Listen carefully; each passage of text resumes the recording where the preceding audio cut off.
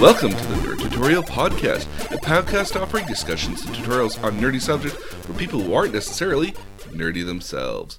With you today, myself, is your nerdy tutor, George, and with me here today, our X-78 Master Pilot, Gundam Pilot, my mom. Hey. So, we talked about Gundam and SmackDown last week. We've been on Gundam for a little bit here now, as well as wrestling. So we're going to change gears a little bit to a slightly more newer topic. I like the gear reference. Very Gundam of you. Very do try. We're going to talk about Batman. Now, when the idea of talking about comic books in general, especially American comic books, come up, it's hard to really describe the two genres here if you aren't already familiar with the movie series at all. We've been rather blessed with the Marvel Cinematic Universe, and I mean blessed in the sense that there is every opportunity in the world for these movies to come out horribly, every single opportunity, because and to be honest, some have. Some are not great movies. Like George Clooney's Batman was not. Well, no, that's DC. Okay. So DC's as Batman, Superman, and they've had their own recent attempts at their DC universe, with the exception of maybe like Wonder Woman, which was awesome. Wonder Woman 1984 is also looking to be very good as well. And surprisingly, a lot of people like Aquaman. I think it's an okay movie, but it very much leans on the Aquaman mythos, which is not a very rich narrative. But it's got Jason Momoa. And all this Jason Momoa in this. Yes. I'm still waiting for this man to be of anything more interesting other than he Khal doesn't have Drogo. to be interesting. All you have to do is look at him. Okay, well, okay, fine. Okay. He's got better hair than I do. So let me describe the major difference between DC and Marvel is that Marvel's continuity is rather consistent, and by that I mean that through its timeline, the events of Marvel have always been like, oh yeah, when did this happen? A few years ago.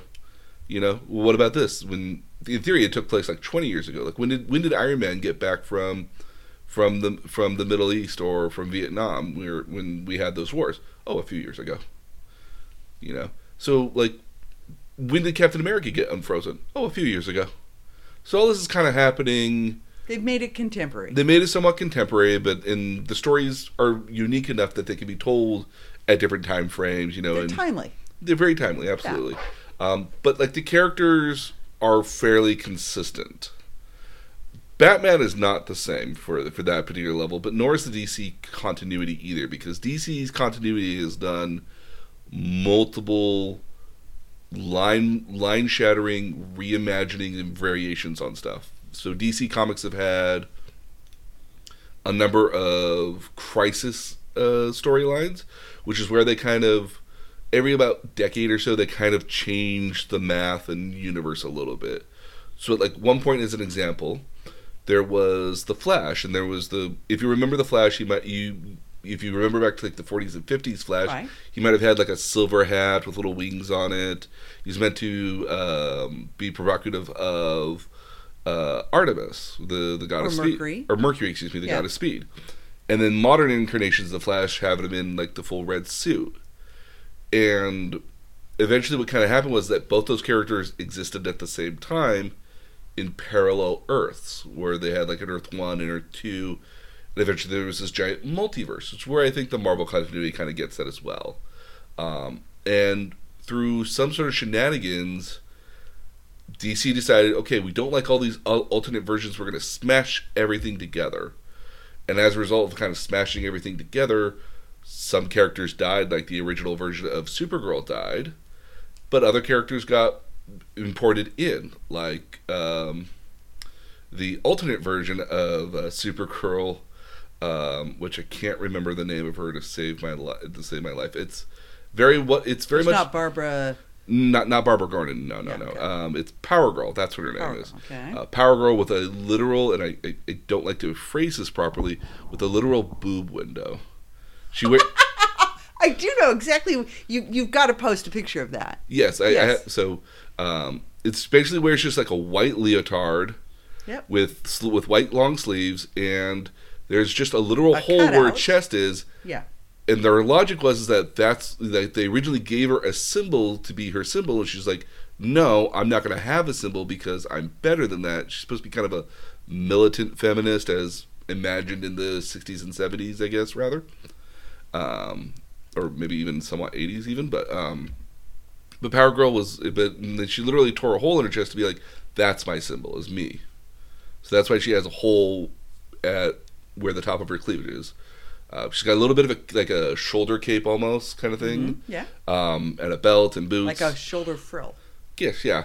But as an example, that's one of those things. And other continuities have had it where Superboy, which is the younger version of Superman, literally punched reality and changed it entirely. That comes up one time in here in Batman.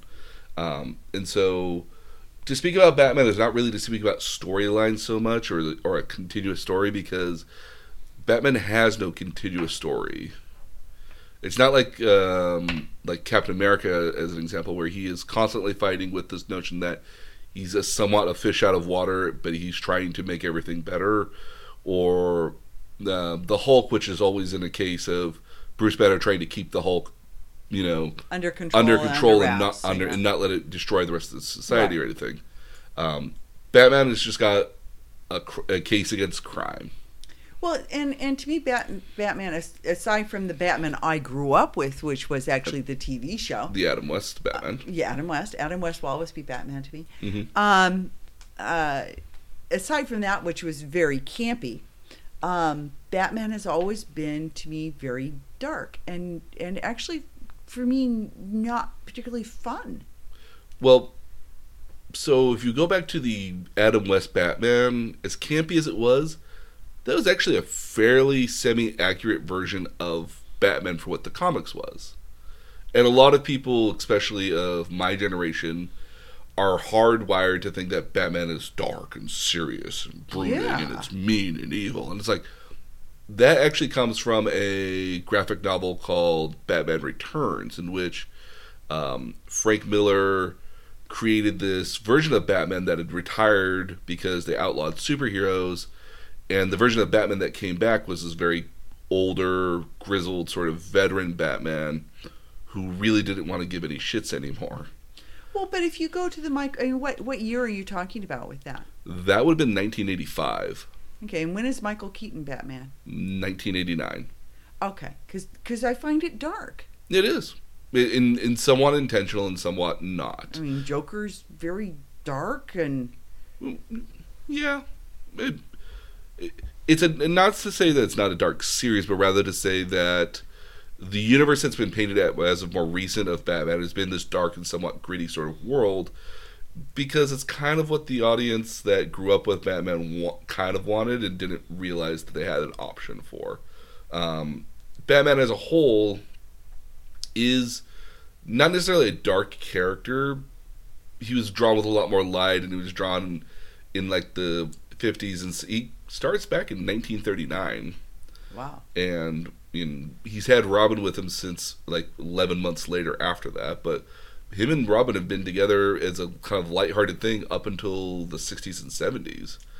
And so it was a somewhat lighthearted affair beforehand with, there could be some like undertones of dark and seriousness in them sometimes, but they were always meant to be lighthearted because they were meant for children. Unfortunately, the children grew up. And as a lot of things do in a lot of cases, they don't stay contemporary. They keep going to their same audience, and as a result, your favorite loving things slowly got darker and darker. And when we had Frank Miller, we had kind of the 1-2 punch of Frank Miller's The Dark Knight Returns, and we also had Watchmen, which is also a great movie at this point. Like, you can watch Watchmen; it's almost one for one with the comic book. It's an excellent comic book and movie, but that really did show that there was an audience for this grittier, darker world, and the perfect stepping stone for that was Batman, and thus Batman got darker and more grittier. Can you be more grittier? Grittier, just grittier. I think you can, but you have to go to Philadelphia to do it for the Philadelphia Flyers. There you go. Because there's a mascot called Gritty. I have actually seen Gritty. It's very bizarre. There's memes on him online. It's amazing. The orange guy. Yes. Weird orange guy. So rather than talk about Batman storylines, because there are just individual storylines that don't make up a greater arc of Batman, as Batman stays at a constant fixed sort of position, I thought it better to talk about the characters of Batman. Okay. Well, if we can go back, though, for just a second to this whole idea of who it's written for. Mm-hmm. I happened this weekend across a Batman cartoon, which had the Joker and Robin is what looked like a very young Robin, and Batman, and the Joker had perverted Robin and made him into a little Joker and was having him shoot Batman. So you saw the Batman Beyond movie, Return of the Joker. Well, this was a cartoon. Yes. Okay. It was just dark. Yes. Yes. Oh yes. So, so what the hell was I watching? We can get to that here in just a second. Okay. All right. So I asked too soon. Okay. No, it's okay. So Batman started out as Detective Comics number 27 in 1939. Takes place in the city of Gotham, which is a sister city to Metropolis, where Superman lives. If you can imagine, it's kind of like where we're on one side of the bay and they're on the other side of the bay. So it'd be like San Francisco versus Oakland. Okay. If you can imagine the distance between there, it's like a short 2-hour drive, give or take, maybe.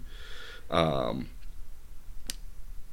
storyline for Batman, or Bruce Wayne, as he's most commonly known as, is probably very well known. He's a very, very rich man who owns one of the largest conglomerate corporations wholly owns it by himself. There have been times in which he's either had to sell it or start new ones, and it buys it back occasionally, but he owns Wayne Industries. He's unnecessarily rich. And handsome. Yeah, that too. Always handsome. Plays himself off as a philanthropist and playboy, but really has this deep-seated, dark sort of version of himself as Batman. He was driven to this life because when he was a little kid, he came out of either a theater or playhouse or movie theater with his parents, and his parents were gunned down by crime, and as a result, he recognized, that he wanted to fight crime as an adult. And now, keep in mind, Batman has no superpowers whatsoever, unless you count money. He's very human, but he's got all those. He kind of reminds me of James Bond in that he has all those gadgets and toys. Yes. So, and the cool car. So I'm going to use this phrase, and I don't mean to offend anybody when I say it, but Bruce Wayne is a Mary Sue. Okay. If we go back in time to our fanfic days, Mary Sue being a character that is almost perfect in every way, knows how to do just about anything with no real prior knowledge of it. Just inherently knows. Just inherently perfect in every single way, able to get out of almost every situation. Batman is a Mary Sue. I said it, come fight me. Yep. Yeah, no, totally get it. I mean, who creates all these gadgets for him? It's never explained. That's one of the different things I have here. If you look at, he has no superpowers. If you want to say his superpower is his intellect and his intelligence, but if you look at it, he studied criminology. Criminology, yeah. He studied software engineering and computer engineering to a lesser degree because he's some sort of, he can hack into stuff and he can manipulate through files and other stuff. He's got experience and knowledge in chemistry, biology, physics, psychology. He's also like a master acrobat. He's a world-trained martial arts master. I mean, in the DC universe, there's only like 2 or 3 people that are better martial artists than him. One of them being one of his enemies, which has been around for 700 years, so he's had time to practice. And the other one, which is a woman by the name of Black Canary, who I desperately love and wish she would have her own movie. Okay. She wears, for lack of a better way of describing Black Canary, imagine a gorgeous bombshell woman. So modeled after me. Not very much like after yourself. In a bunny suit, without the bunny tail and the bunny ears, a leather jacket, And instead of like the high heels, she's probably wearing like combat boots, but heeled boots as well. She's a master at martial arts. She's considered like the greatest martial artist ever.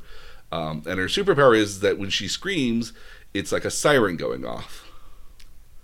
Cool trick. Yeah. So like basically her voice can shatter glass from distances away and basically break stuff easily.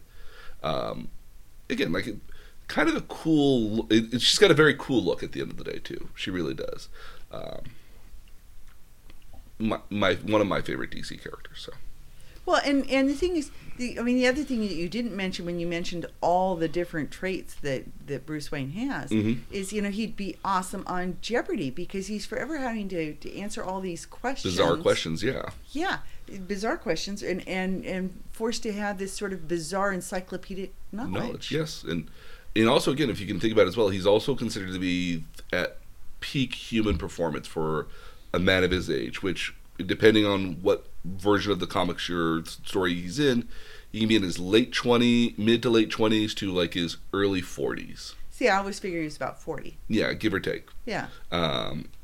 He is will not kill, doesn't take a life at all.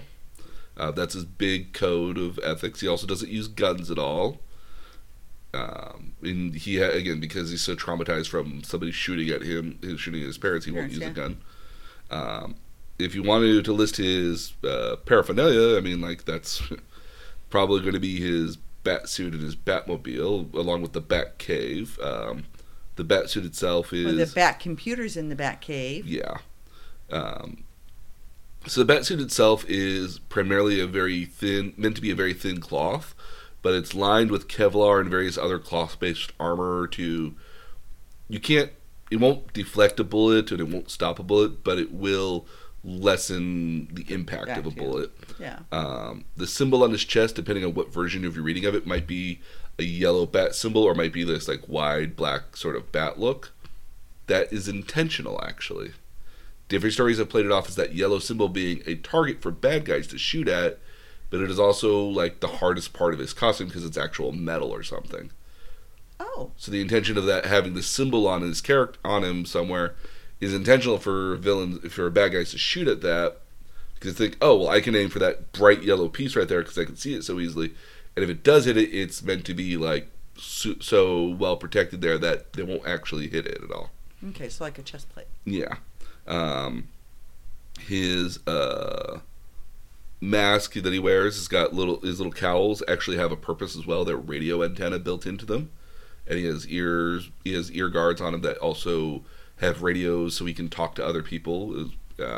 Most likely Alfred or other people that are with him easily. Mm-hmm. He has fins or blade catcher kind of things on his arms. Yeah, like what they remind me of is the Wild West. If you look like at Buffalo Bill Cody or somebody who had the tassels and stuff on his arms. But no, they weren't tassels. They were literally like spikes. They had hard to describe. Yeah. They were leather. Yeah. Yeah, I mean, there's no way to really describe it. Gauntlets. Well, they're gauntlets in general, but I looked for like a good hour and I couldn't find what they're technically called. Okay. But they're designed to catch blades and also to help him in climbing, apparently. Really? I mean, in the movie, he's got the bat cable, the bat. He's got his utility belt and grapple hook. His grapple hook has got his very thick and very hard to cut lines on there that he uses very frequently.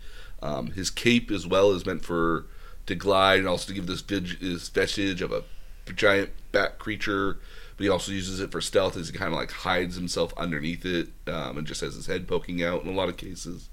Then you also got the Batmobile. In this case here, it's original incarnations of it were just cars with a bat hood on it. Uh-huh. And then later and what actually happened was the 1989 Batman movie came out, and they were like, oh, wait, the Batmobile could be a whole lot more. Because the Batmobile used to have, like, little bits of gadgets here and there, but they looked like roadsters for the most part. Roadsters and traditional cars. Well, okay, so and I'm hearkening back to the Batmobile in the 60s TV show, mm-hmm. which was very, very... bizarre, bubble But it was sort of convertible. Yeah, again, the Adam West Batman also kind of helped that along as well. Yeah. But again, I mean, like, the Adam West Batman, like, the Batmobile for itself was, if you just took up that top fringes, was basically a roadster. Yeah. You know, or a nice convertible in that case, maybe. Yeah. It was So, big. Um, My image of it was that it was big. I once saw a touring show in Los Angeles with the Batmobiles and Bat paraphernalia in it. Uh-huh. Very cool. That would be. They had all the movie versions they had all the live action versions of the Batmobile there, from Adam West to the 1989 Batmobile, and then the more recent incarnations from like Batman Forever and Batman Begins and The Dark Okay. Knight. So it was very cool. That would be cool. And then he's also had various other things like planes, boats, submarines, motorcycles as well. Submarines? Yes. He has his own. He has a Bat helicopter too. Well, Bat helicopter I get, but what the world do you need a submarine for? I don't have a good answer for that. Okay. And then you also have like the Bat Cave, which is technically underneath Wayne Manor. And different depending on which incarnation of the show of Batman you're reading into or watching. Uh-huh. Sometimes the Bat Cave is just an actual cave. Other times it was meant to be like a military bunker during the Civil War. And they've had different incarnations of it. Typically, more modern incarnations have seen it basically go to the library. There's a clock, and the clock moves to the side when you set it to the right time, so you can enter in Yeah. to the Batcave, and then you walk down this narrow corridor. And You don't slide down? well, in some cases you could, and Okay. depending in some incarnations. Just checking it out. In Yeah. Batman, in Adam West Batman, and it's one part. The Batcave is one part museum, another part lab, and another part computer lab. So, like, you have the obvious Bat computer, which is this ominous computer that cycles through everything, high tech in every single way. Then you have the laboratory section, which has got like all this like biochemistry sort of stuff, doctors, operating tables, stuff like that. You obviously have the place for the Bat vehicles, but then you have this history of different paraphernalia that he's collected from villains. So you have like, if they were using like a major heist or major sort of event, like he has it there. Like, so there's one story that has him dealing with this giant copper penny that he now has. He has. So that doesn't become evidence for. Well, he somehow takes the evidence. I don't know Okay. how or why. He's got. There's a T-Rex in there from another crime spree. He's got stuff from like the Joker and other villains in Mr. there. Freeze. Yep, he's got Mr. Freeze's gun. He's got just a nice cornucopia of stuff in there that's more they would be better suited for a museum, probably. So now a question: Sure. how many people work for Batman? Because you're talking about all of the maintenance that it requires to have all that stuff. So the best way to describe that is that Alfred. And Alfred's just one guy. Yes. In more recent incarnations, they've actually added a third person named Lucius Fox, who is like the gadget guy and the tech guy behind Batman. So he's cute. Basically Q, yeah. So he helps create a lot of the gadgets and procure them, as well as he's made various bat suits as necessary, Batmobiles and other accoutrements, basically as a third-party element for Batman to get stuff through. See, and I find Iron Man who like I think there are lots of parallels between Iron Man and Batman. Yes. Because they're both actually men, Mm-hmm. and they don't have any Superpowers of superpowers. nature. Okay, so they're both actually men, and they're wealthy men who have taken advantage of the fact that they inherited large companies. Mm-hmm. And wealth. Huh? Large companies with wealth. Like, They're just with wealth. and obscenely they both have a moral duty that they feel like they're upholding. They're different moral duties, but they both have moral duties. Absolutely. And Stark doesn't care about killing people. So I'd like to think so, but well, he generally did speaking. he did a very big snap. I think you can't kill a whole lot more after that. True. Yeah. So So if you if you look at them, it always made more sense to me that Iron Man could create all these things because Iron Man has Stark Industries and have people working on these technologies. You see people working on these. And in his original degree, actually, in Iron Man's case, was that he was actually went to school for engineering. He went for mechanical engineering and industrial engineering. And he was born into an engineering family. Yeah, and so the notion that he would be able to create robots or have robots kind of working for him made sense. That he could design this stuff in his spare time, automate it to a certain extent that he could just say, I want to do this, this, and this, and the computer would be like, okay, well, let me work on that for you. Yeah. Or at worst, he could have people in his company doing that. Iron Man generally didn't when he could avoid it because he didn't want other people developing the technology and then eventually. But you do get some acknowledgement that there are other people working. They're working for him, yeah, and with him. Whereas Batman, I don't.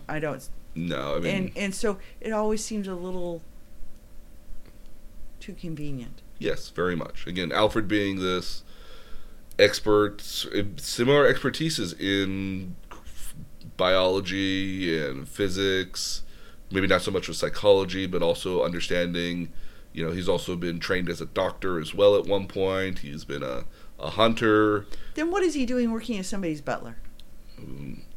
Just asking. Well,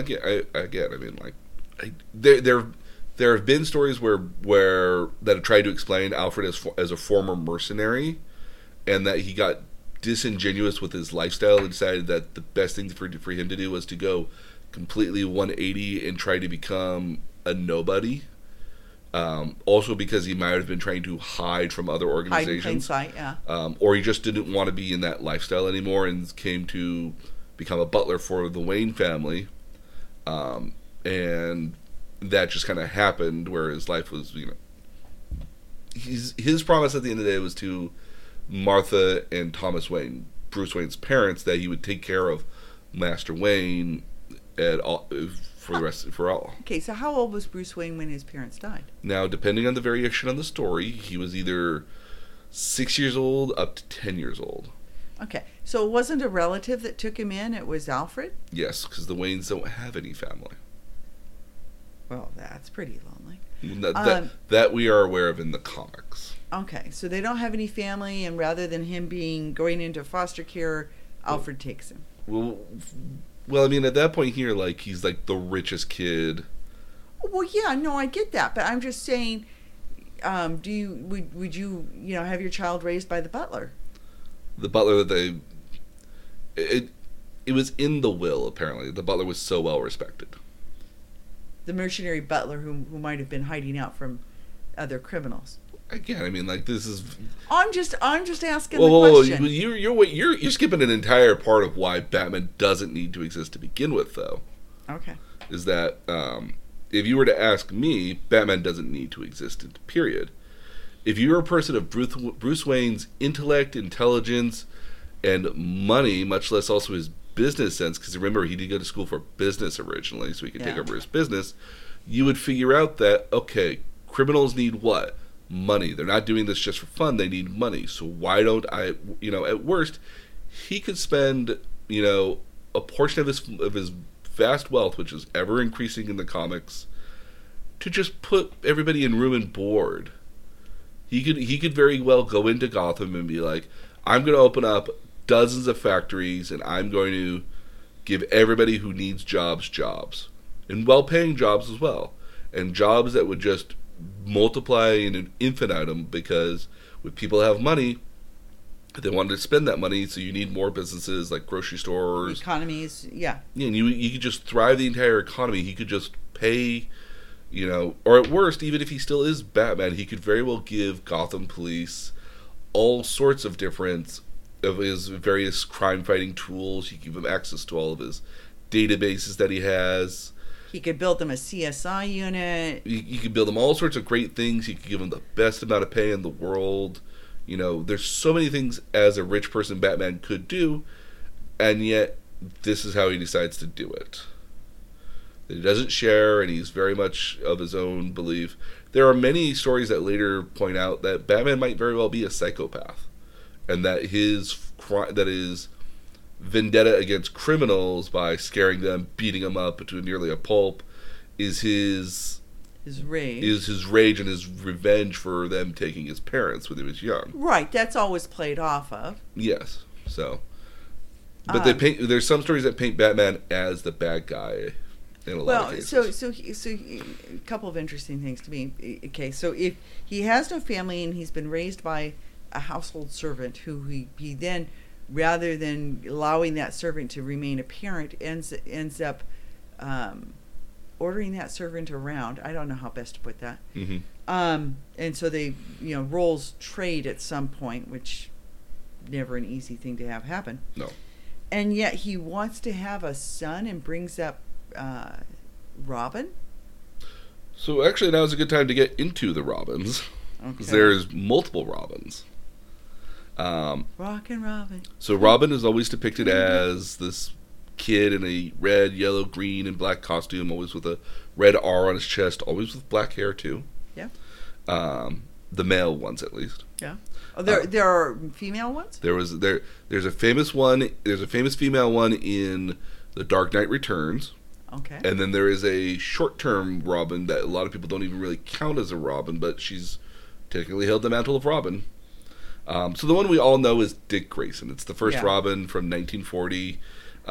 His parents were he was a part of a circus with his parents. They were trapeze and part of a circus. Okay. The Flying Graysons were a part of a circus that were well known for their trapeze and tight wire and high wire stunts. Okay. But his parents died due to some shenanigans with the mob and the circus.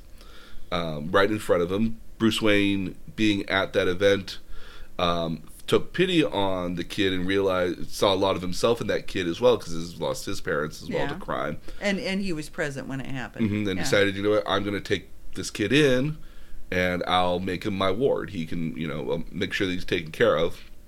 I don't want him to turn out like I did, or I don't want him to be alone, and I want him to be taken care of at the end of the day. Yeah.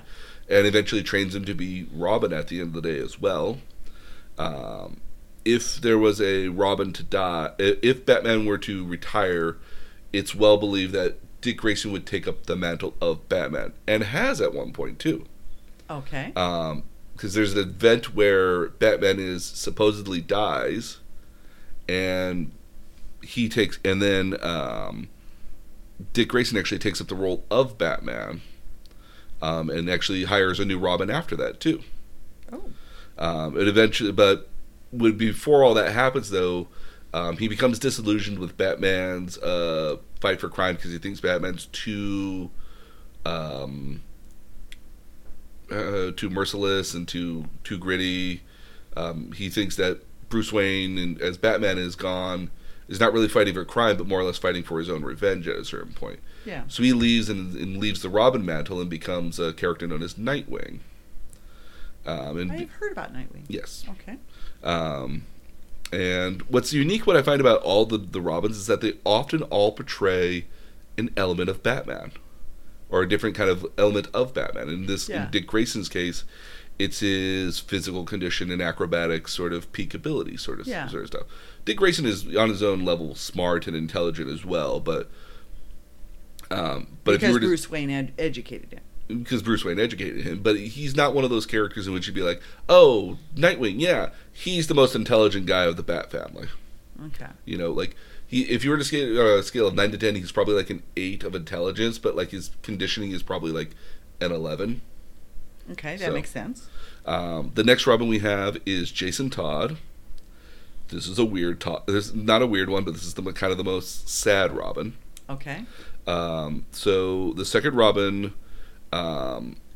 actually had a very similar upbringing as Dick Grayson, where his parents were apparently a part of part of the circus, and his parents died, and so Bruce Wayne took him in, and then reality changed because Earths got merged together. So, okay. And what later incarnation, when it got reconfigured, it was decided that no, Jason Todd is actually the son of a drug dealer mobster and his druggy wife. He is actually discovered by Batman because he was Jason Todd was stealing the tires off the Batmobile. So a bit older Robin. He would have been like a teenager or a little bit more, like 12, like 11, 12 Because my years sense old. is always that Robin gets adopted by the time he's like 10. Yeah, that would be a good explanation. And then like a year or two later, he becomes Robin. Okay. When Jason Todd was Robin, he was more rebellious Robin. He would go above and beyond when it came to fighting. He often ignored Batman's orders on occasions and did his own and kind of did what he thought was best in a lot of cases, some to success and some not to. And this is also the reason Batman let him be Robin at the end of the day was because he felt that if this kid doesn't get the training to become a hero and doesn't have that point in his life to be a hero, he's going to become a villain. He's going to just get a life of crime, and that's not... So he's saving him from the streets. Trying to save him from the streets, absolutely. What ends up happening, though, is that in a very groundbreaking sort of thing, he dies. So Jason Todd dies. If you go back to the 80s here, and I want to say it's 1978, I want to say. And this is Batman Returns? Oh, no, this is just Batman in general. This is the original comic. What ends up happening here is that the fans don't like Jason Todd. Okay. To a very big point, they don't like Jason Todd at all. They like Dick Grayson. They like Dick Grayson because he was the good Robin, and in the 70s and 80s, you had your kind of more conservative sort of leanings in a lot of cases. They didn't like this rebellious Robin at all. So it was an anti-Reagan Robin. Kind of, very much, yeah. And what ended up happening was that for whatever reason, the Joker became the ambassador to Iran. Okay. I know, and kidnaps Robin, Jason Todd here, and beats him to an absolute pulp. Batman barely gets to him, and before he can get into the building to save Jason Todd, the building blows up. And then there was a number at the very end that said that you had to dial. It was a 900 number. Okay. So that's how you can tell you how old it is. Okay. And the notion was that if you dialed the number, if you dialed one of the numbers, you got the vote that Jason Todd would live. If you dialed one of the other numbers, you voted that Jason Todd would die. Okay. The fans voted for death by a 150 vote margin. Wow. So it was very close, but they agreed that, hey, this would happen, and Jason Todd died.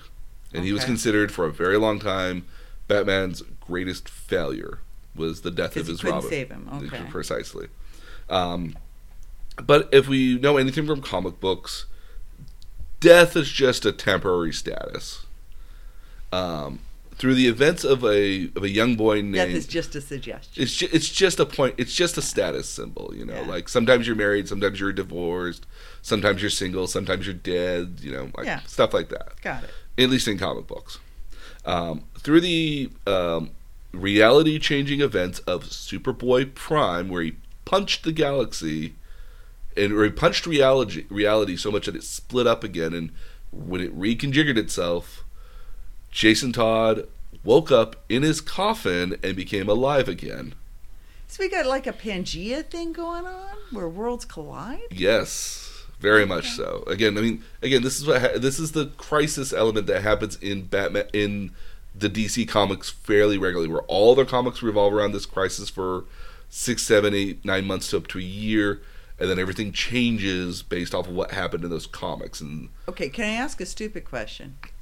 Okay, so when we talk about the DC world and Marvel world, we're really talking about 6 or 7 different characters. So when these things happen, is it happening in all those worlds, or is it happening just in this one? So DC is like...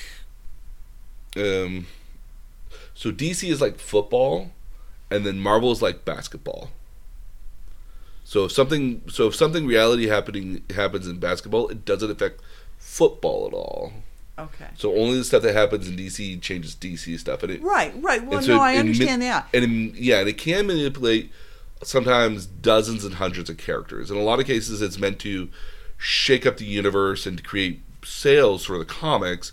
Because often when these reality crisis events happen, it's usually somebody that dies or some major death that happens, or it's an element to Either Well, something's stale and you want to refresh it. precisely, yeah. So I mean, Yeah, so I get that. But I'm just saying, okay, so name some other DC characters. One example was Hal Jordan, which is the Green Lantern. In a course of events, his when Superman died, his city got destroyed, which was Coastal City. He ended up becoming a bad guy called Parallax and became a bad guy. Over the course of this reality-shaping crisis, they brought him back to... he died and then was brought back to life as a good guy, having been previously under under alien control by an evil parasite known as Parallax. Got it. Okay. Kara Zor-El, which is the niece of Superman, which is also commonly known as Batgirl, has had several variations of herself due to the crisis element. Like, again, she died in one of the very first crises, replaced by Power Girl, and then others have come about because of crisis elements. The Bat family has obviously had some different changes in here as well, with Jason Todd and a couple other events. Batman's death was a crisis on its own. Okay, so you're a fan. Yes. Okay. How is that for you? I mean, it sounds to me a lot like there was a famous primetime soap opera called Dallas. Mm-hmm. And in Dallas, there's the famous shower scene in which they've gone through a whole season of one thing having happened. The guy who's in the shower. I remember Dallas. Having died. And then Victoria Principal hears the shower running and goes and looks in the shower, and there's her husband who was dead. From season 5, and we're now in season 7. We're now in season 7, and none of the things that happened in between actually happened. Yes. So, and for a lot of fans of Dallas, they lost it completely right there because it just was so ridiculous. It meant that everything that they had watched for the last year and invested themselves in was basically poof, gone. It didn't mean anything. Didn't happen. So how are comic book fans? I mean, is that? It sounds like that happens every 10 years or something like that. It feels like it happens every 10 to 15 years. We just had one in 2011 with the new 52, which was the 52 different comics that DC was publishing. They literally did a line-wide reset of them and a restart of them. The way DC Comics explains it is that all this stuff did happen, but either in a quicker interval or in a tighter frame. So, like, one major event led to another major event, and the reality crisis warping stuff either didn't happen or nobody remembers them happening outright. Right. So I get the philosophy. I guess. But as a fan, how do I feel? As a fan, how do you feel about that? I don't care. Okay. Well, I mean, that's a genuine answer. Well, and I don't care because I'm just not that invested anymore. So when you were invested. When I was invested, I still thought it was stupid. Because it's not like where, as an example here, when we had Marvel's Civil War. Yes, every single comic was involved in Civil War because it was involving all these different comics and all these different stuff. And at the end of it, everyone went about in their own ways, and certainly stuff changed for different characters, but they didn't relegate and neglect anything that previously had happened to them. And so, with all this reality shaping kind of stuff here, like, that's fine and dandy, but like when you change a lot of major stuff that happens, it just makes it feel like as if, because again, at the end of the day, Jason Todd dying is a big failure on Batman. Now, thankfully, when he comes back, he makes things more interesting for Batman, because when Jason Todd comes back, he becomes a masked vigilante known as the Red Hood, and he's a very anti-hero to Batman, where he actively wields guns, shoots people down consistently, and he is very much I'm going to clean up Gotham's criminals by literally killing them. He's a vigilante guy. Yeah. Yeah. So okay, so if I think about it, in life in general, I mean, because I get the principle. Mm-hmm. most things refresh. Yes. I see it in all sorts of ways. We go from having private offices to having open areas to having cubicles to having short desks to having cubicles again, and then back to private offices. Seen that trend a couple times. Mid-century modern is rental videos. Well, the rental videos just died. Yeah. But I mean, they were replaced by rental DVDs, but not quite as much. Floppy disks. There are all sorts of things that have disappeared. But I mean, I think in any sort of anything that involves style, there you get like right now, mid-century modern furniture is really in. Mm-hmm. You could take your Yaya sofas and they'd be worth all sorts of money. Oh yes. Now we couldn't give them away. At the time. Yeah, 5 years ago because mid-century. Nobody would have wanted them. Yeah, mid-century modern was very dated and out of. And playing the long game of keeping them in storage would have been a costly venture. Yeah. So you see, and you see it in women's fashion all the time. Although holy jeans I'll never get, but. Yeah, and then it's not really a thing for me either. Yeah, but I guess it's necessary to refresh things so that you can make major changes and bring in new concepts. Yes. I get that. I think I would find it annoying. The best way I can describe it for maybe you is you really love The Bachelor. Yes. And I enjoy The Bachelor as well. You're very good at guessing who goes and stays. It's a metacontextual sort of thing. You have to read the tea leaves. Oh, okay.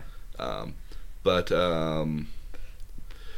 imagine, if you will, like it's watching a new season of Bachelor all the time, but having not watched The Bachelorette at all, so you have no idea who the characters are.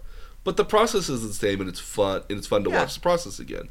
It's kind of the opposite in DC, where the characters are kind of the exact same, and they're still going on. But there's maybe a new direction they're going, or a new take on the characters that are being done. I just would rather have these worldwide events not feel like they're always changing and reshaping the entire universe. Because the characters are fine on their own. I mean, a lot of the stories are very self-contained stories, because they always go back to like a neutral point. Much the same way if you watch, if you ever watch like Friends, for example, everyone, when you start the new episode, everybody's back at the same page that we were at beforehand. They're in the same apartment. They're in the same apartments. They're in the same relationships.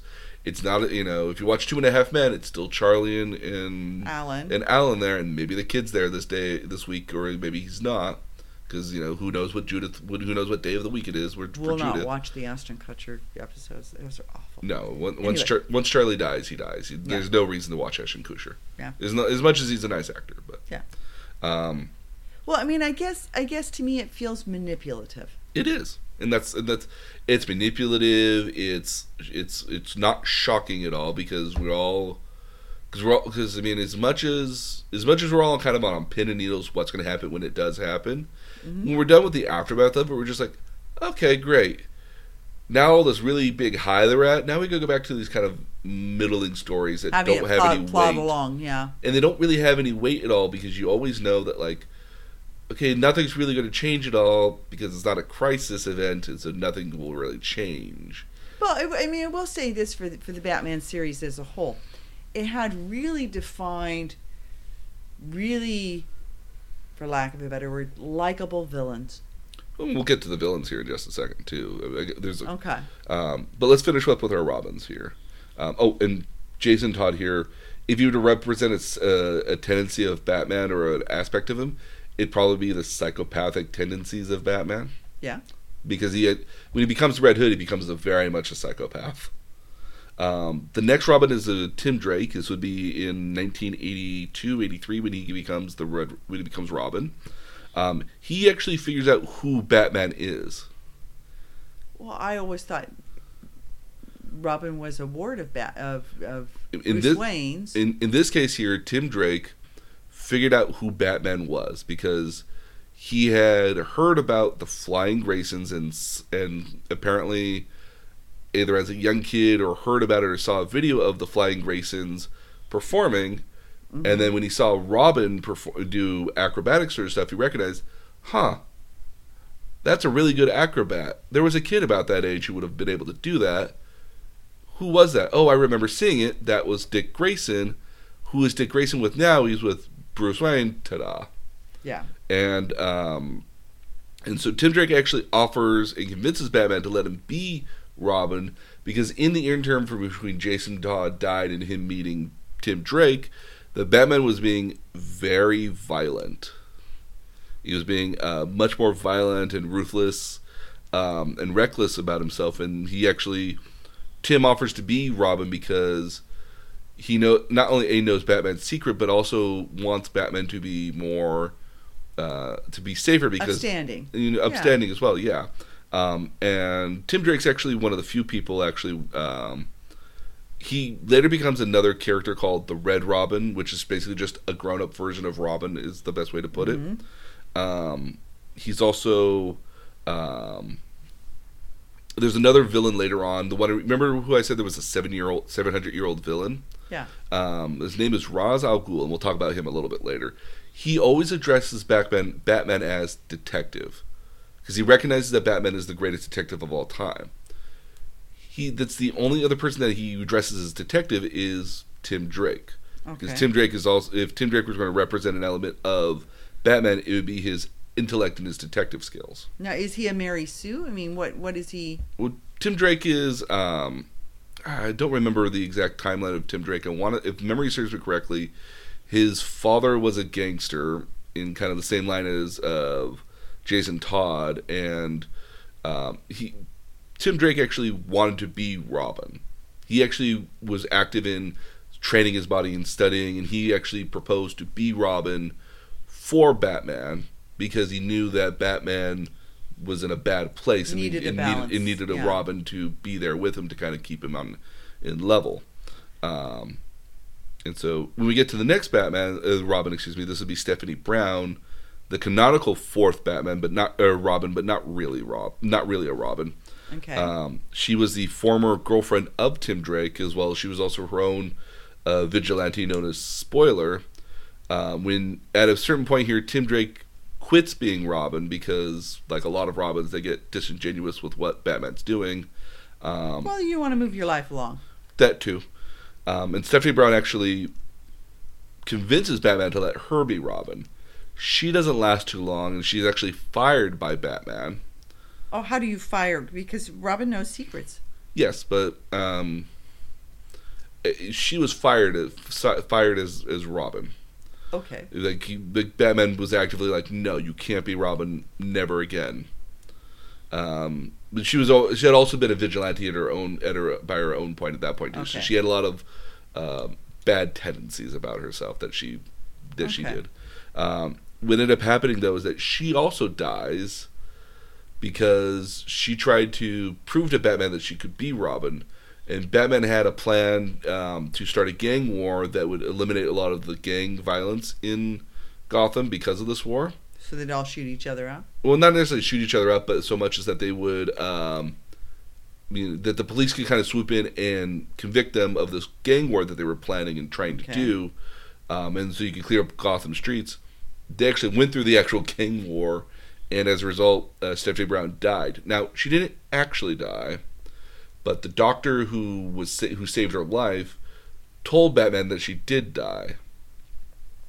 The doctor's logic was that if Robin died, it would stop other children from becoming Robin, because not a lot of people knew about. Because then it's unsafe. Yeah, and a lot of people didn't know about Jason Todd's death at all.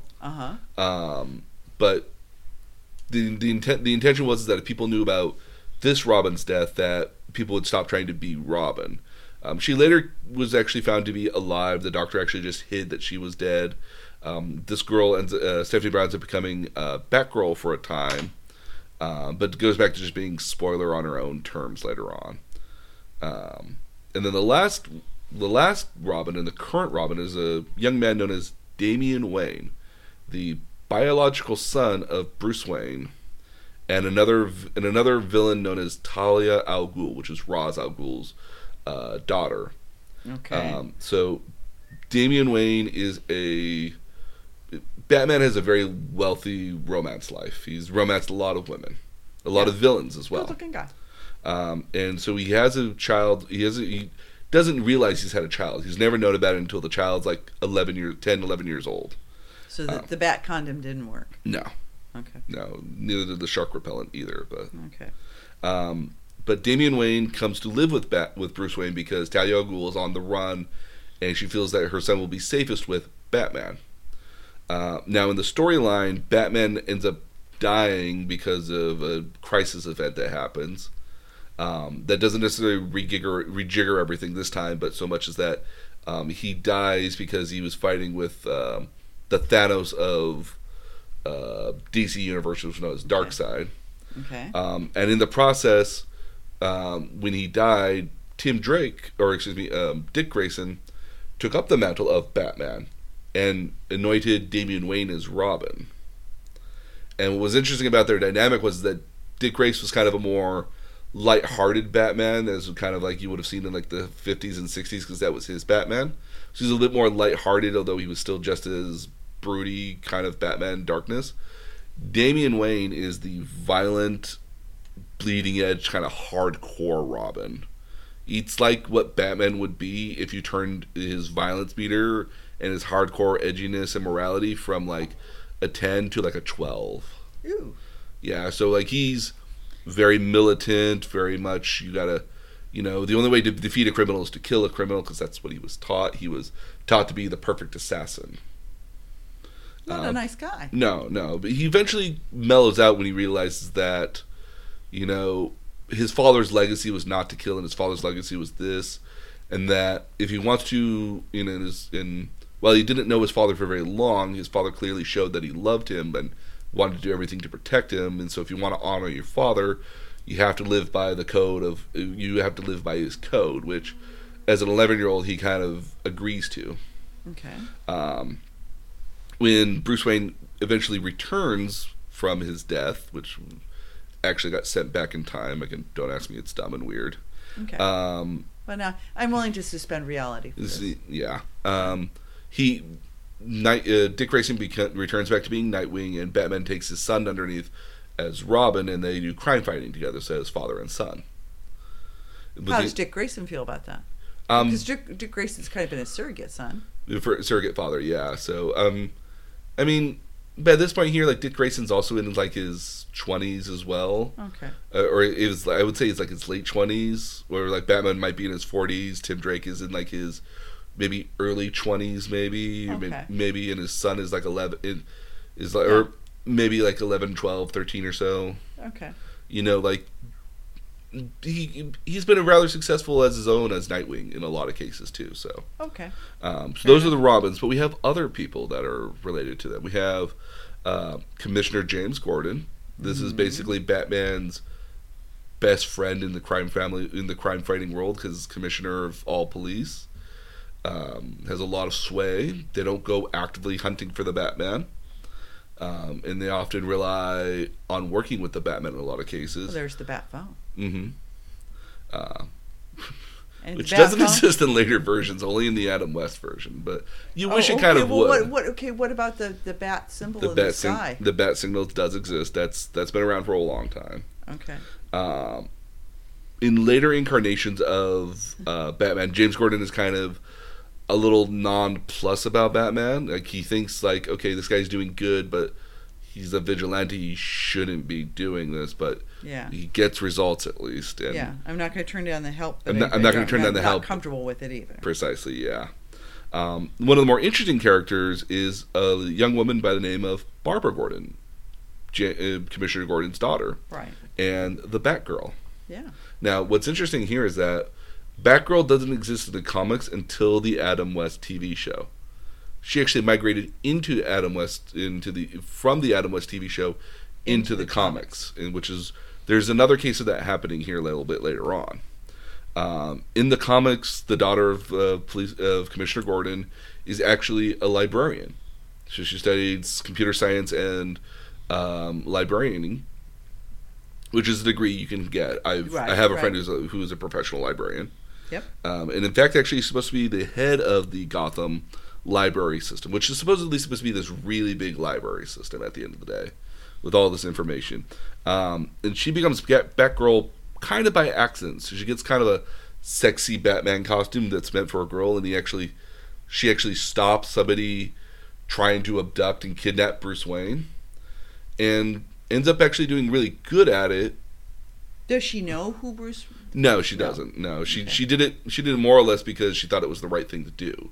Her father being a cop, she's kind of used to doing what would be the right thing.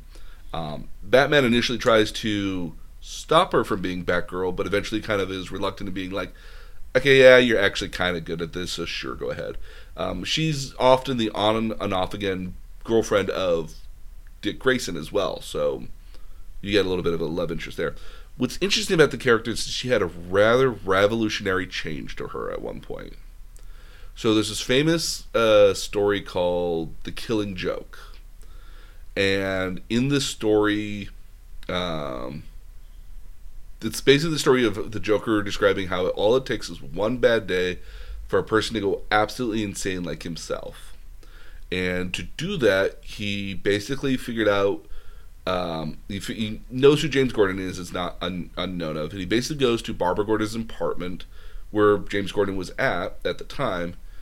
And basically, as soon as the door opens, she realizes who it is on the other side, and the Joker just shoots her straight in the stomach and through her spine.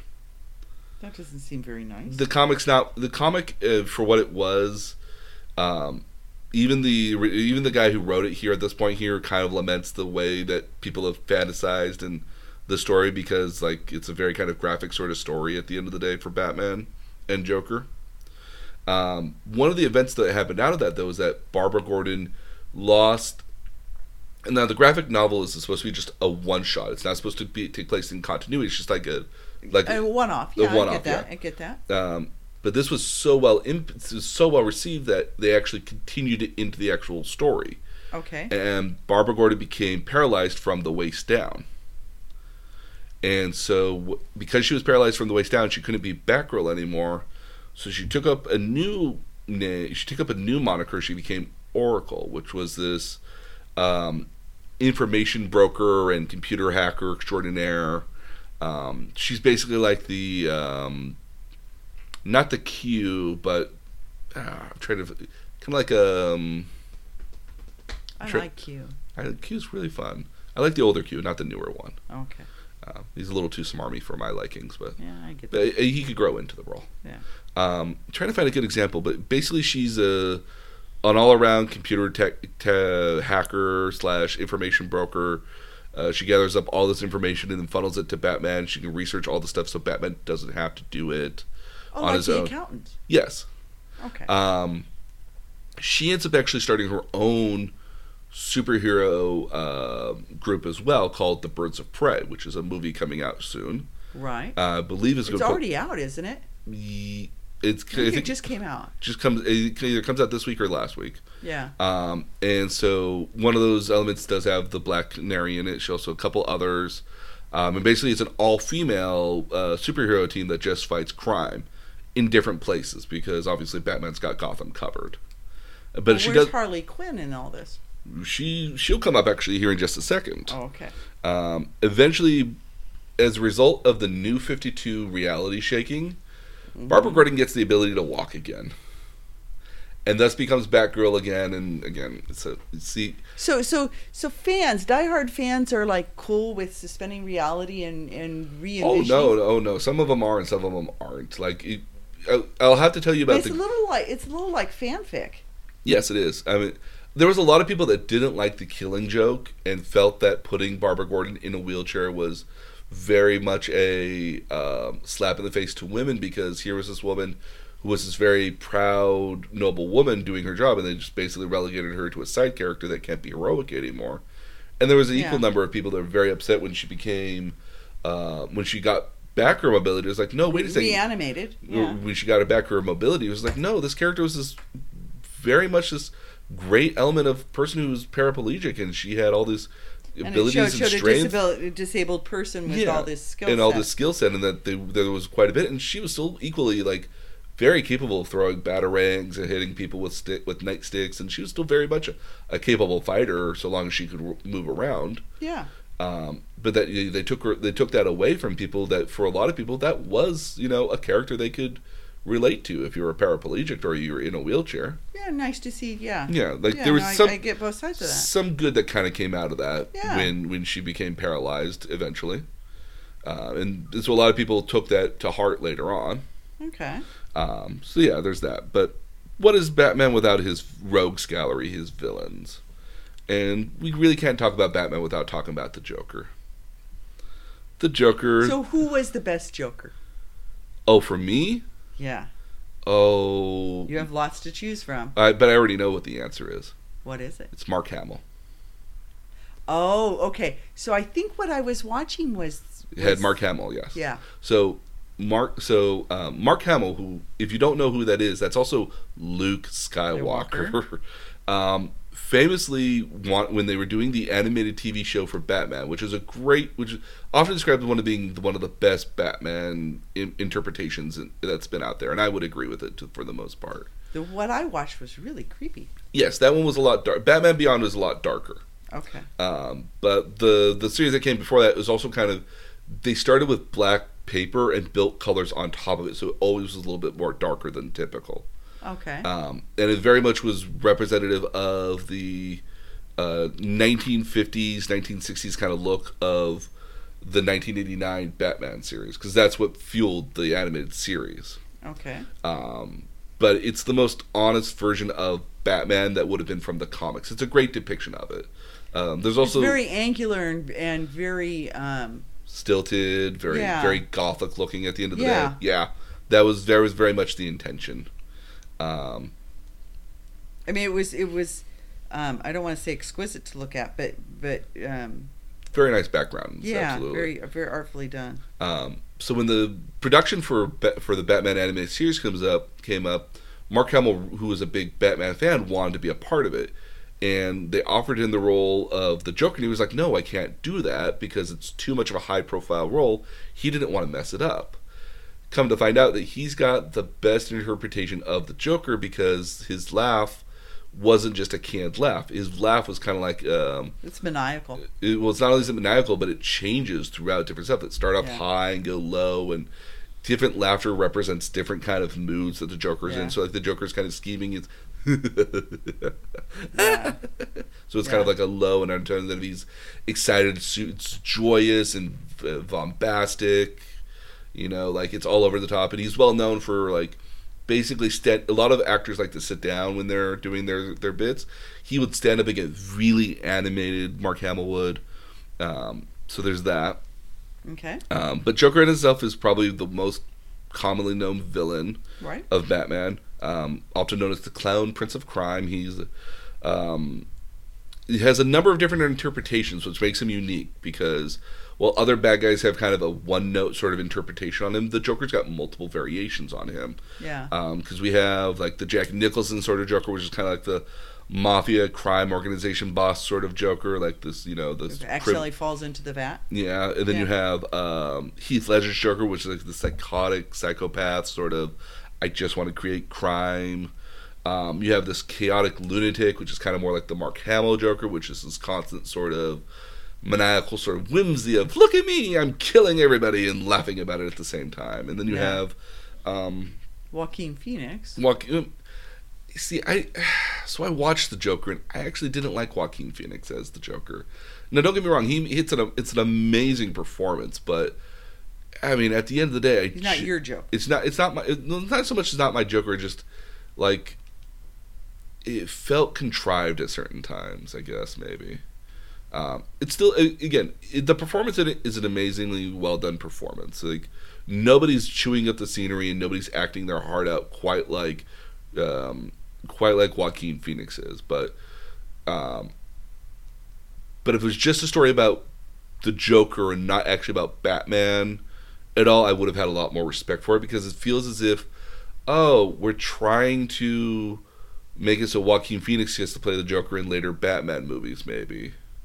Or, we're really trying to set up how the Joker could have been created, maybe. Like, there's a lot of mixed reviews over that. Yeah, and I have mixed feelings on it as well. What's interesting about Joker is that his backstory is never well established.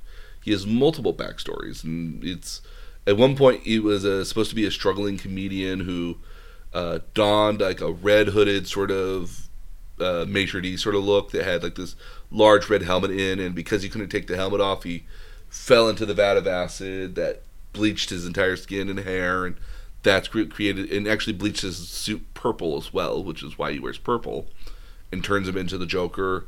Other times the Joker has just always existed. He's never not existed at any particular given point.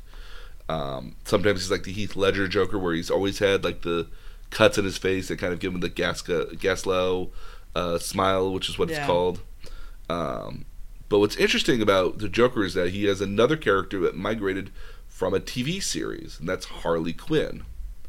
Now, Harley Quinn didn't exist until the 90s, when she was imported from the animated TV series into the actual comics.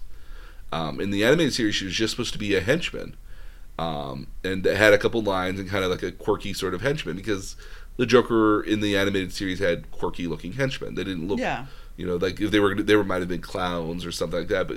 But people they really fell in love with Harley Quinn voice actress who did it, who is, I believe, Tara Strong, who's always done an amazing job in a lot of other stuff. You might notice her from Twilight Sparkle, from My Little Pony. Tara Strong. Yeah. She was also Bubbles from I like the Powerpuff Girls. From Powerpuff Girls. And she also did Harley Quinn, if memory serves me correctly. Okay. And so Harley Quinn herself is actually a woman named Harlan Quinzel. Okay. And she was actually a former therapist and psychologist at Arkham Asylum. Now, Arkham Asylum in itself is where all the super bad guys go, who are like the Joker, psychotic and bizarre. But if you're just a regular criminal, you go to somewhere else. You go to actual jail. Arkham Asylum is meant for like super bad guys that have like defects in them. They're not just being bad guys. And Harley Quinn ends up falling in love with the Joker, mostly because the Joker manipulates her. Yeah. As well highlighted in various stories. Mm-hmm. And eventually Harley Quinn dons the Harlequin sort of look and outfit and becomes Joker's lover. Yeah. Becomes Joker's lover and has merry adventures. There have been depictions where she has a falling out with Mr. J, as she calls him. Okay. And in the new Birds of Prey movie, it's going to be one of those situations where she's fallen out with the Joker as of recent, if memory serves. So, other guys we have is the Penguin, not to be confused with the Batman Returns Penguin. They're almost two wholly different characters. The Penguin is a portly fella whose big gimmick was he used umbrellas and penguin themes. Well, I loved the Penguin in the '60s TV show. Yes, and that's very much that's a very accurate model of the Penguin, with the kind of gag umbrellas that have different sort of like either have a machine gun or allows them to fly, stuff like that. His real name Oswald Cobblepot. He's actually one of the few villains that Batman allows to exist in Gotham, because Oswald Cobblepot has created a number of legitimate businesses that he runs his criminal organization out of, but Batman more frequently now uses him as an information broker and knowledge of what's happening in the underworld, so he kind of like allows him to exist as a necessary sort of evil at this point. So he's kind of a snitch. Yes, he's very much a snitch. Okay. Or at least so much as that he can use the organization to follow and see what other criminal stuff is happening, or he can go into the skies and kind of hang out in his businesses to hear what's going on. Another one here is the Riddler. We saw him classically portrayed by Jim Carrey in Batman Forever, or Batman Forever. Yes. Yeah. Edward Nygma is his true name. He is a super level genius who's hell bent on proving his genius to the world. However, Batman constantly beats him at this intellect level. Again, if you have such a genius intellect, why don't you tell who Batman is? The logic being that the reason why the Riddler actually has figured out who Batman is, but if he's the only guy who knows it, he's the smartest guy in the world. Yeah. So, we have Catwoman, real name Selina Kyle. She's also one of the few people that Batman allows to exist as a villain just out there in the world, because she's a sometimes lover of with Batman. Selena Kyle is just a burglar at the end of the day. Okay, so when you say a lover, Hmm. I mean, is it depicted in the graphic novels that way? In the comic books, yes. Sometimes she's a romantic love interest of Batman. Okay. Sometimes they are working together. Sometimes they are on opposite opposing ends. Usually, whenever Selena Kyle is around Batman, she's very flirtatious and teasing with him. They have been depicted as having children before, Okay. and so in all reality, she is just a really talented burglar and thief Okay. who has a cat theme and a whip. Well, Because you kind of have to have a theme when you're in Gotham. you can have props. So, the next one is one of my favorite, which is Two-Face. His real name Harvey Dent. He was actually the former district attorney for Gotham. And in a court case where Batman was unable to save him, his face is splashed with acid, so his left side of his face is mutated and gnarly looking and melted by the acid. And he takes on he actually takes on a completely different persona, which is the Two-Face persona, where he basically does crime in order to just make money at the end of the day, but he judges everything based off of a coin which has a heads and tails on it. So all of his crimes are based off of whether you live or die, or whether we go to the left or the Outcome, right, based on a coin flip. That's an interesting Gimmick. storyline. Yeah. He's often depicted as Batman wants to really help him because Harvey Dent was a former friend of both Bruce Wayne and a ally of Gotham at the end of the day. Yeah. Batman would really like to reform him to get him back to a better place. We have Mr. Nice Freeze. guy. We have Mr. Freeze, real name Victor Freeze. He is a former expert in cryogenics. He actually put his wife on ice in order to give him enough time and society enough time to find a cure for a terminal disease that his wife has. And as a result of an accident with the cryo-freeze technology, his entire body becomes so cold that if he doesn't wear a cold suit, he will actually burn up and die. And his powers and crimes are usually revolving around ice. He has a freeze gun that freezes stuff on contact, usually. His big deal is he does crime in order to make money so he can continue his research to save his wife. Got it. The next one here we have is a gentleman by the name of Bane. We don't actually know his real name. He is a criminal mastermind as well, of genius intellect, that is actually addicted to a drug named Venom. And the drug actually turns you into Hulk. Not Hulk in the sense that like a Hulkish sort of body, like. Yeah. So you retain all this genius level intellect. We're not talking about Banner. Not Bruce Banner, no, but you get to like the proportions of the Hulk with like super strong muscles, like gigantic somewhat proportions, tiny head, if you can say that. Okay. But he's well known for breaking the Batman, because he actually, as a famous scene, actually breaks Batman's back and puts Batman out of commission for a period of time. Batman eventually repairs himself and takes back his mantle, but Bane is the first person to ever actually break the Batman. Let's see here. We have Poison Ivy, who's another fun character. Pamela Isley, she's an eco-terrorist. She has, depending on and which... ahead of her time. Yes. I always thought it was interesting that was a character. If you think about it, because ecology wasn't a big thing during the 60s. No, yeah, to think that she was a terrorist in that kind of nature Sort is of certainly beginning revolutionary. a Greenpeace, but not very far into it. So her claim to fame is that she's actually a biochemist and botanist who decided basically that plants were the more superior form of life.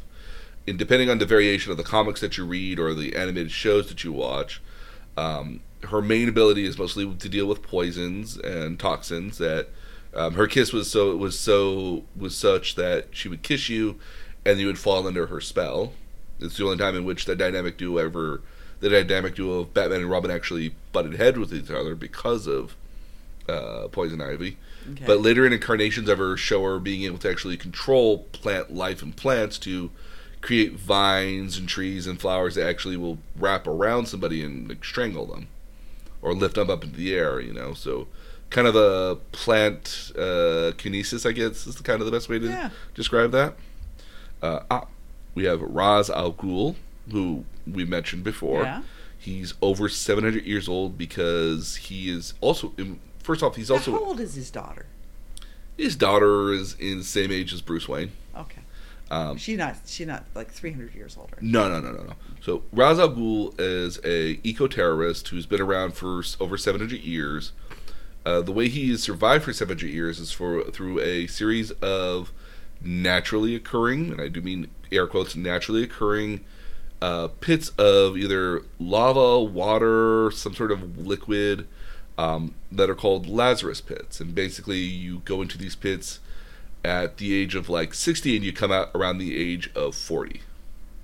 So they're restorative pools of water that... Sort of like Cocoon. The movie. Yeah, I guess so, actually, yeah.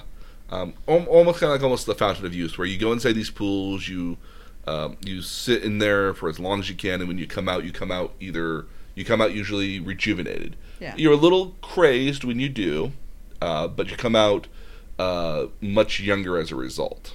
Okay. The Lazarus pits are also well known for actually bringing people back to life as well. So you can dip a dead person in there, and apparently they'll come back to life. Variations on the Jason Todd coming back to life have been through the Lazarus pit, as an example. Okay. Talia al Ghul, which is his daughter, as we've explained earlier, is also a part-time lover of Bruce Wayne and Batman. Talia al Ghul is fighting for the same goals as Ra's al Ghul, but it's just a little less militant about it. Okay. But she's usually, if Ra's al Ghul, if Talia's involved in anything, usually Ra's al Ghul is not too far behind. Okay. Like father, like daughter. Yeah. And the last one of... Keep it in the family. Yeah, absolutely. And then the last one of interest is probably going to be Scarecrow. Most well-known, Jonathan Crane is a former Arkham Asylum psychologist as well, who studies fear in people. And he's created poisons and gases that basically induce fear in his subjects. Most notably, though, he calls himself Scarecrow because he dresses up like a scarecrow. His mask that he wears while he's dressed up as a scarecrow allows him to negate the effects of his toxins and poisons, so he's not under the same effect. Okay.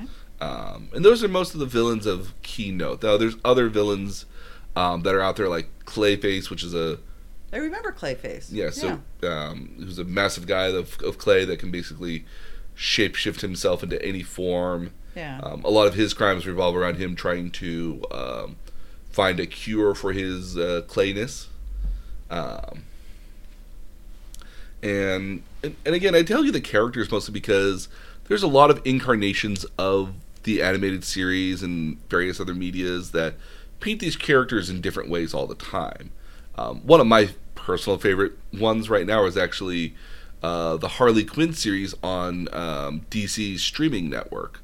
Because it's Harley Quinn, Poison Ivy, and a couple other characters, including Clayface and Sharkman. I don't even remember his name.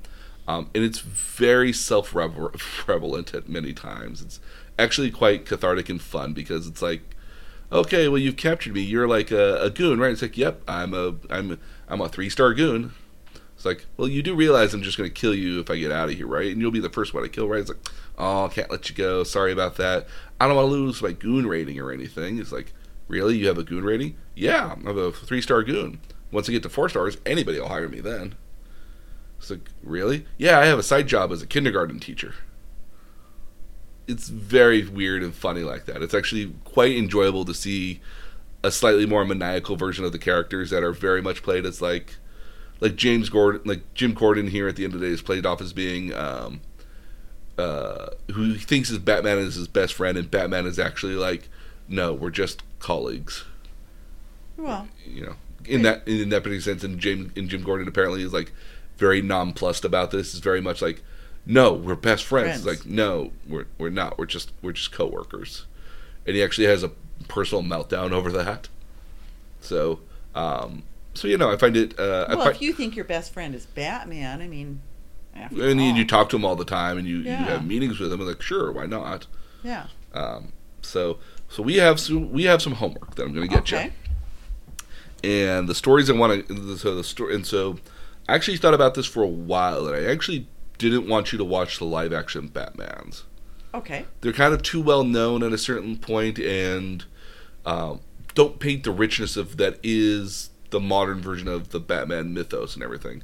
Okay. And what DC's actually been doing here over the last few years is actually releasing these really great, every couple months, every like 5-6 months or so, they're releasing these nice animated movies that usually focusing on like the Justice League themselves, or Superman and Supergirl, or Batman in a lot of cases here. They've released these really great stories that reimagine some of the major events of the DC universe as their own self-contained stuff. So, a series of them that I got you here is, one of them is Batman Under the Red Hood, Okay. which is similar, tells the story of Jason Todd at the end of the day. Okay. We also have Batman Year One, which is the first canonical year of Batman becoming Batman. Okay. And I thought that was very interesting at the end of the day. And then we have Batman, which is Bad Blood, which is the story of Batman going missing and Dick Grayson becoming Batman for a while. But then at the same time, I think it's probably the best to say that if we are going to watch one live action movie, I would recommend The Dark Knight, the one with Heath Ledger as a Joker. It's probably the best Batman movie that there could be at all, and it'd be hard not to talk about it at all. Okay. So I'll watch that. absolutely. So I have that stuff ready for you, and I will give that to you. Okay. And so that is our homework here. A lot of this can be seen on Netflix in some cases, and other parts on Hulu. But there's a lot of Batman material out there. Like there's still stuff showing on Cartoon Network, Which is what I accidentally caught it on. It was very interesting. yeah. There's Batman the Brave and the Bold. And then I saw the Teen Titans. Teen Titans Teen Titans was a very popular series on Cartoon Network in the early 2000s, and they've brought back a more humorous version of it. Is kind of a more lighthearted version of it. Very tongue in cheek. Yes, that's a lot like what Harley Quinn is. Very tongue in cheek as well. So. I like that. Yeah, no, I think a lot of people would like the Harley Quinn show on DC's streaming platform. It's actually a lot of fun, I find. Okay. So that's going to be our homework for this week. Okay. And so we'll put up all the show notes here, because I got about like 6 pages worth of notes here. So I didn't skimp out this time. You rarely do. So we'll put all the notes up on our website at nerdtutorialpodcast.com, as well as the podcast itself. If you want to join us, continue with the conversation about Batman, you can visit us at facebook.com/nerdtutorialpodcast, where we continue discussions there with our Facebook community. Or if you wanted to continue the discussion and get some new ideas for stuff, please visit us on Twitter at nerd_tutorial. Where we are following all the topics that we have. We're going to add Batman on here now. And so we're going to have all the cool topics that we're following along with. So that way, if you want to ever catch anything we have talked about before, we have new stuff hopefully coming out on our Twitter page. And so on behalf of myself and my mom, we thank you so much for following along with us, and we'll talk some more Batman next week. Bye.